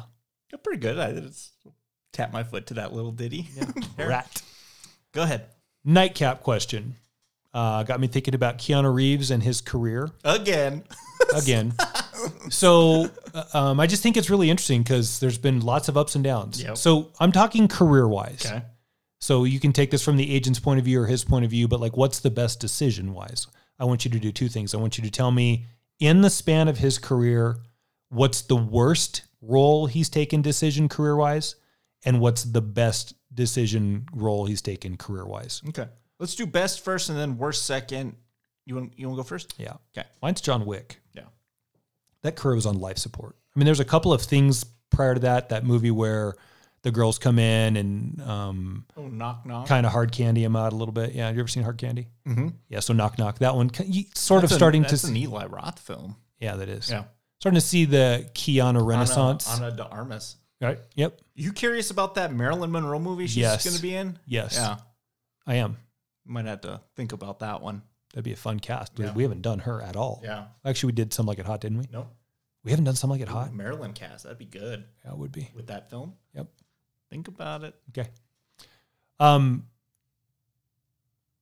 You know, there was the Dog Star thing and then his own version of Zen that he went through. And for everybody that doesn't know what I mean by that, just if you read anything that he's put out social media wise and sort of come to terms with as just a human, he's in a really good place right now, but his career wasn't prior to that. I would kind of venture Nick Cage-ish territory. Now I know there's been a Nick Cage renaissance too, but kind of off the rails and sort of lost and off the A-list to maybe B to C-list. Probably in a bit of a better shape than Mr. Cage. But similar, right? Sure, yeah. Like a precipitous fall from grace. Yeah. We'll get to what I think led him to that later. But I think, I want to see Mandy with Keanu Reeves. Yeah. Oh my God. That'd be a whole different kind of crazy. I think John Wick has really reignited a lot of things for him. Mm-hmm. In what, when it first came out, was kind of a B film that found a footing, and now who can't wait for 4? I know four. I know we're going to cover next March. Yep. With a great cast. Mm-hmm. I mean, there's a great cast around him now in that too. So I'm going to go with that. I think John Wick, the last big decision he's made, has been really good, and I'm just waiting for a Star Wars or Marvel role to line in his life. It's coming sooner or later. On the Silver Surfer, right? Got to be. Oh my God, he would be so good as that. That'd be huge. Great choice. Oh my God, he would be so good as that. Yeah. Great choice. I'm going to have to pick, and like his career's just like done this, right? Roller coaster. And like if we're writing the Point Break, Speed, High, and then it kind of does that thing, right? Where we're doing fucking Johnny Mnemonic and Chain Reaction and Walk in the Clouds, and we're like, dude, where's Reeves? And The Devil's Advocate, which isn't amazing. And then he reads a little spec screenplay, and it turns into a phenomena franchise. I got to pick Neo, The Matrix, right? Yeah. To the point where I think his back-end earnings on the latter two, Reloaded and Revolutions, which puke, $250 million I think he walked away with. And he gave like a third of that to like the visual effects and stunt departments, like made them all millionaires instantly. We talked about that on the Wick episode. Fucking awesome thing to do, but a career that just propelled him into the 21st century, right? Yep. With a very 21st century-esque character. And that film, the first film is a masterpiece, and the rest of the other, and fucking Revolutions, that thing was, Resurrections, Matrix Resurrections, last year's movie, that was terrible. A still pretty great career move to get him back into this era. And then it kind of, again, started to wane again, and then Wick brought it back again. So I think, when that man does eventually pass, and hopefully it's a long time from now, we get to see a lot of really great films, but I think the headline will read star of like The Matrix will be like the headliner, right? I think that's like what he's going to like best be remembered for, is playing Neo, is like, that's like his role. So wow. Yeah, probably. But he's good in it. He's pretty good in it. The fighting choreography. I mean, the John Wick choreography is really great, and I like that the Wick choreography almost feel. I mean, I don't know if we talked about this, but it kind of feels a little slowed down and like an older, weathered action hero, and I like that in that film. Right, it fits that character. But if you want to see prime Keanu in his commitment to an action scene, man, that first Matrix, it just rips. All his flexible glory. Oh, so good. Yeah. Mm-hmm. And the gun fu and all that stuff. That's my pick. Good choice. Dude, Will Smith passing on Neo, probably to do Wild Wild West, probably a big miss, right? Huge miss. Yep.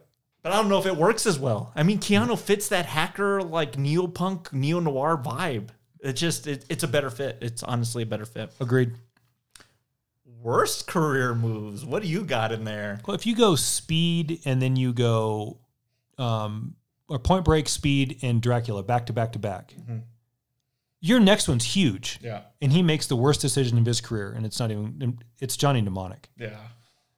Everybody's allowed a miss. Yeah. And it could be a miss for a lot of different reasons, but there's no way on paper that was a good read. And if you think about it, it speaks to a part that he wanted, because you can kind of make the case that that's what we really, like, a good version of that ended up being Neo. A good version of Johnny Mnemonic ended up being The Matrix. So I think that there was something that was interesting for that with him.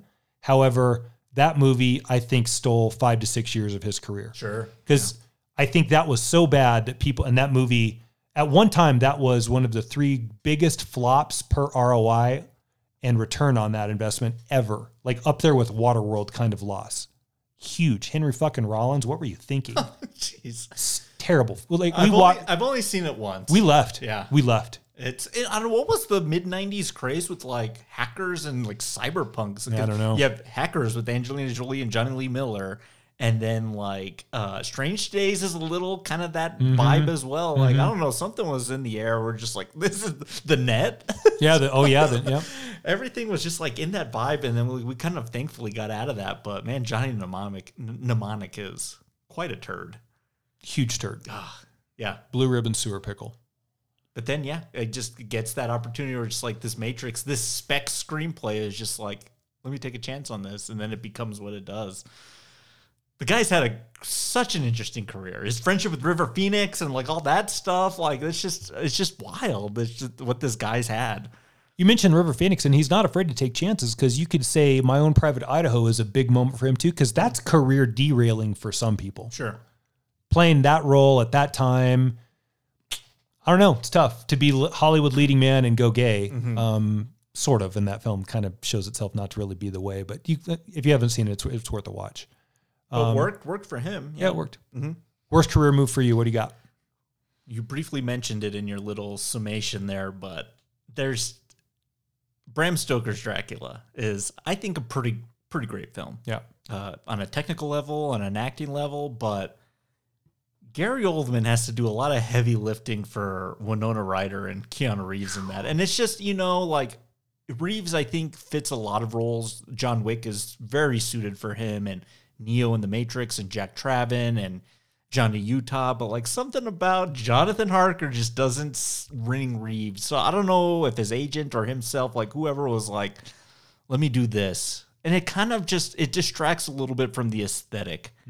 The them two notorious, and weren't they like married like by some gypsy priest, like for real on that movie? Like it's kind of a crazy thing, but I just don't think he fits that role too well. Gary Oldman's amazing in it, and like I said, does a lot of heavy lifting in that, but I just think that's just like period drama. Reeves just doesn't ring off the tip of its tongue right. I want to see him in stuff like Point Break and The Matrix and John Wick and the right Marvel property or something like that, or the Devil in the White City. I think that could be a pretty good role for him. I don't know if he's playing H.H. Holmes or like the guy looking for him, but like that could be pretty cool. Not Jonathan Harker from Dracula. So, Harker's wooden anyway, though. he is. That character kind of blows. He does. I don't blame Mina for trying to find anyone else to replace Harker with. Reeves kind of going a little all out as Renfield. I'd be down for that. That could have been pretty good. Tom Waits is Renfield in that, and he's all right. He's all right.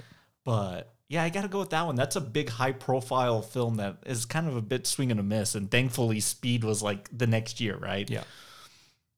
But there's another reason I picked this particular film, because speaking of Mr. Coppola, this is the perfect segue for this, and we'll announce this here, but I'll let this little clip play. This is a monstrous cast that we are about to dive into. I leave for New York tomorrow. Think about a price. Do you know who I am? I'm Mo Green. I made my bones when you were going out with cheerleaders. Wait a minute, Mo. I got an idea. Tom, you're the consigliere. Now you can talk to the Don. You can explain. Just a minute. Don is semi-retired, and Mike is in charge of the family business now. If you have anything to say it to Michael. Mike, you don't come to Las Vegas and talk to a man like Mo Green like that. Fredo, you're my older brother, and I love you. But don't ever take sides with anyone against the family again. Big moment, right? Big moment. Big film. Big trilogy. Big cast. Now that the theaters have kind of settled into their release dates and nothing's delayed anymore and everything's coming out, we're kind of in a weird period where there's like nothing out right now, right? So in order to hold off until we get into the spooky season, we thought, let's dive into a trilogy. Just 3 films back to back to back, and let's see how this goes. And this was the first one that like jumped out at us of like, yeah, we got to do that. Yeah. The Godfather trilogy. Francis Ford Coppola, 1972's the original Godfather. What are your expectations of this cast? Or like, this is kind of, it's almost overwhelming, the responsibility of covering these films, right? Yeah, look, it's obvious we're not going to come across and like crash the first 2 films. I mean, we're a lot of things, but none of them are stupid. Mm-hmm. So I think what's going to be really interesting is trying to determine in those first 2 films, one settled debate, which is which of the 2 is better. Yeah. 1 or 2. And then number 2, what is it? Is it Vito or is it Michael that make that story work? I think there's a lot of really interesting character stuff we're going to get into. And arcs. Yeah, that play out really. Or you could also make the case maybe what makes it work is Tom Hagen. Yeah, maybe. We'll see. And the Fredo, the family. Mm-hmm. I can't wait to get into this. And then when we get to part 3, the ill bastard child part 3, right? Yeah. We have an opportunity here. We can either do the original theatrical part 3, which I think is a little hard to find right now. I just got this new 4K set, and it actually has the re-edited Godfather. It's called Godfather Coda, The Death of Michael Corleone. It was like Coppola re-edited part 3 to be more palatable, I guess. So we could watch that one as well and kind of get a new experience on that 3rd entry. But I can't wait to get into all of this. This is going to be wild, and all the characters. Have you done on Paramount Plus The Offer with Miles Teller? I haven't. We might want to do that concurrently while discussing that, because that's it's a limited series on Paramount Plus where it's the story of it, the making of The Godfather. Yeah, that might be kind of interesting to dive into. But okay. This was a long time coming, right? Sure we was. knew these films were going to rear its ugly head at some point, and what better time than now? So I'm a little intimidated, I'll be honest with you. This is a lot of material and thematic material to cover, but I think we're up to the challenge. Well, we're going to be. And we promise the podcast won't be as long as the films. Oh, yeah, maybe we will be. Who knows? I don't know. It ends when it ends is what I say. Yeah. But that's why I said wine. I don't know. Maybe we'll have we won't drink it because I'm not a big wine guy, but we'll have a bottle of Coppola wine here on the table with us while we have our whiskey, right? Okay. That seems about right. That's good. But cheers to you. Cheers to you.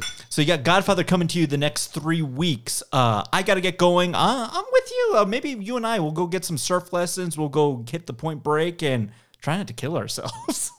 I'm buying fish tacos afterwards. Okay, excellent. And if a jellyfish stings you and me, we're not peeing on each other. I'll say, can I pee on you? No, the pain will eventually go away. That was the main thing everyone has. Everyone wanted to take a piss on me. And I'm like, no, like, I feel okay. I'm drunk, but not that drunk. Yeah. If it's a Portuguese man-o-war or a box jellyfish, that's bad news. And you got to get, like, medical attention in, like, an hour. So, anyway, we'll see you all next week. Have a good week, everybody. We'll see you in the dark. Thank you for listening to Rye Smile Films. Be sure to subscribe to us on Apple Podcasts, Spotify, Podbean, Stitcher, TuneIn, or wherever you listen to podcasts. And be sure to leave us a rating and a review while you're there. It really helps out the show. And for Rye Smile Films merchandise, go to tpublic.com. Point Break is property of 20th Century Fox, Largo Entertainment, and Johnny Utah Productions, and no copyright infringement is intended.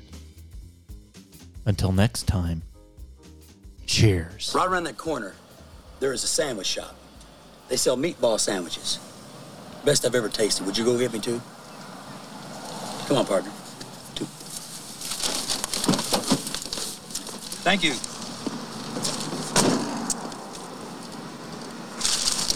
Utah, get me two.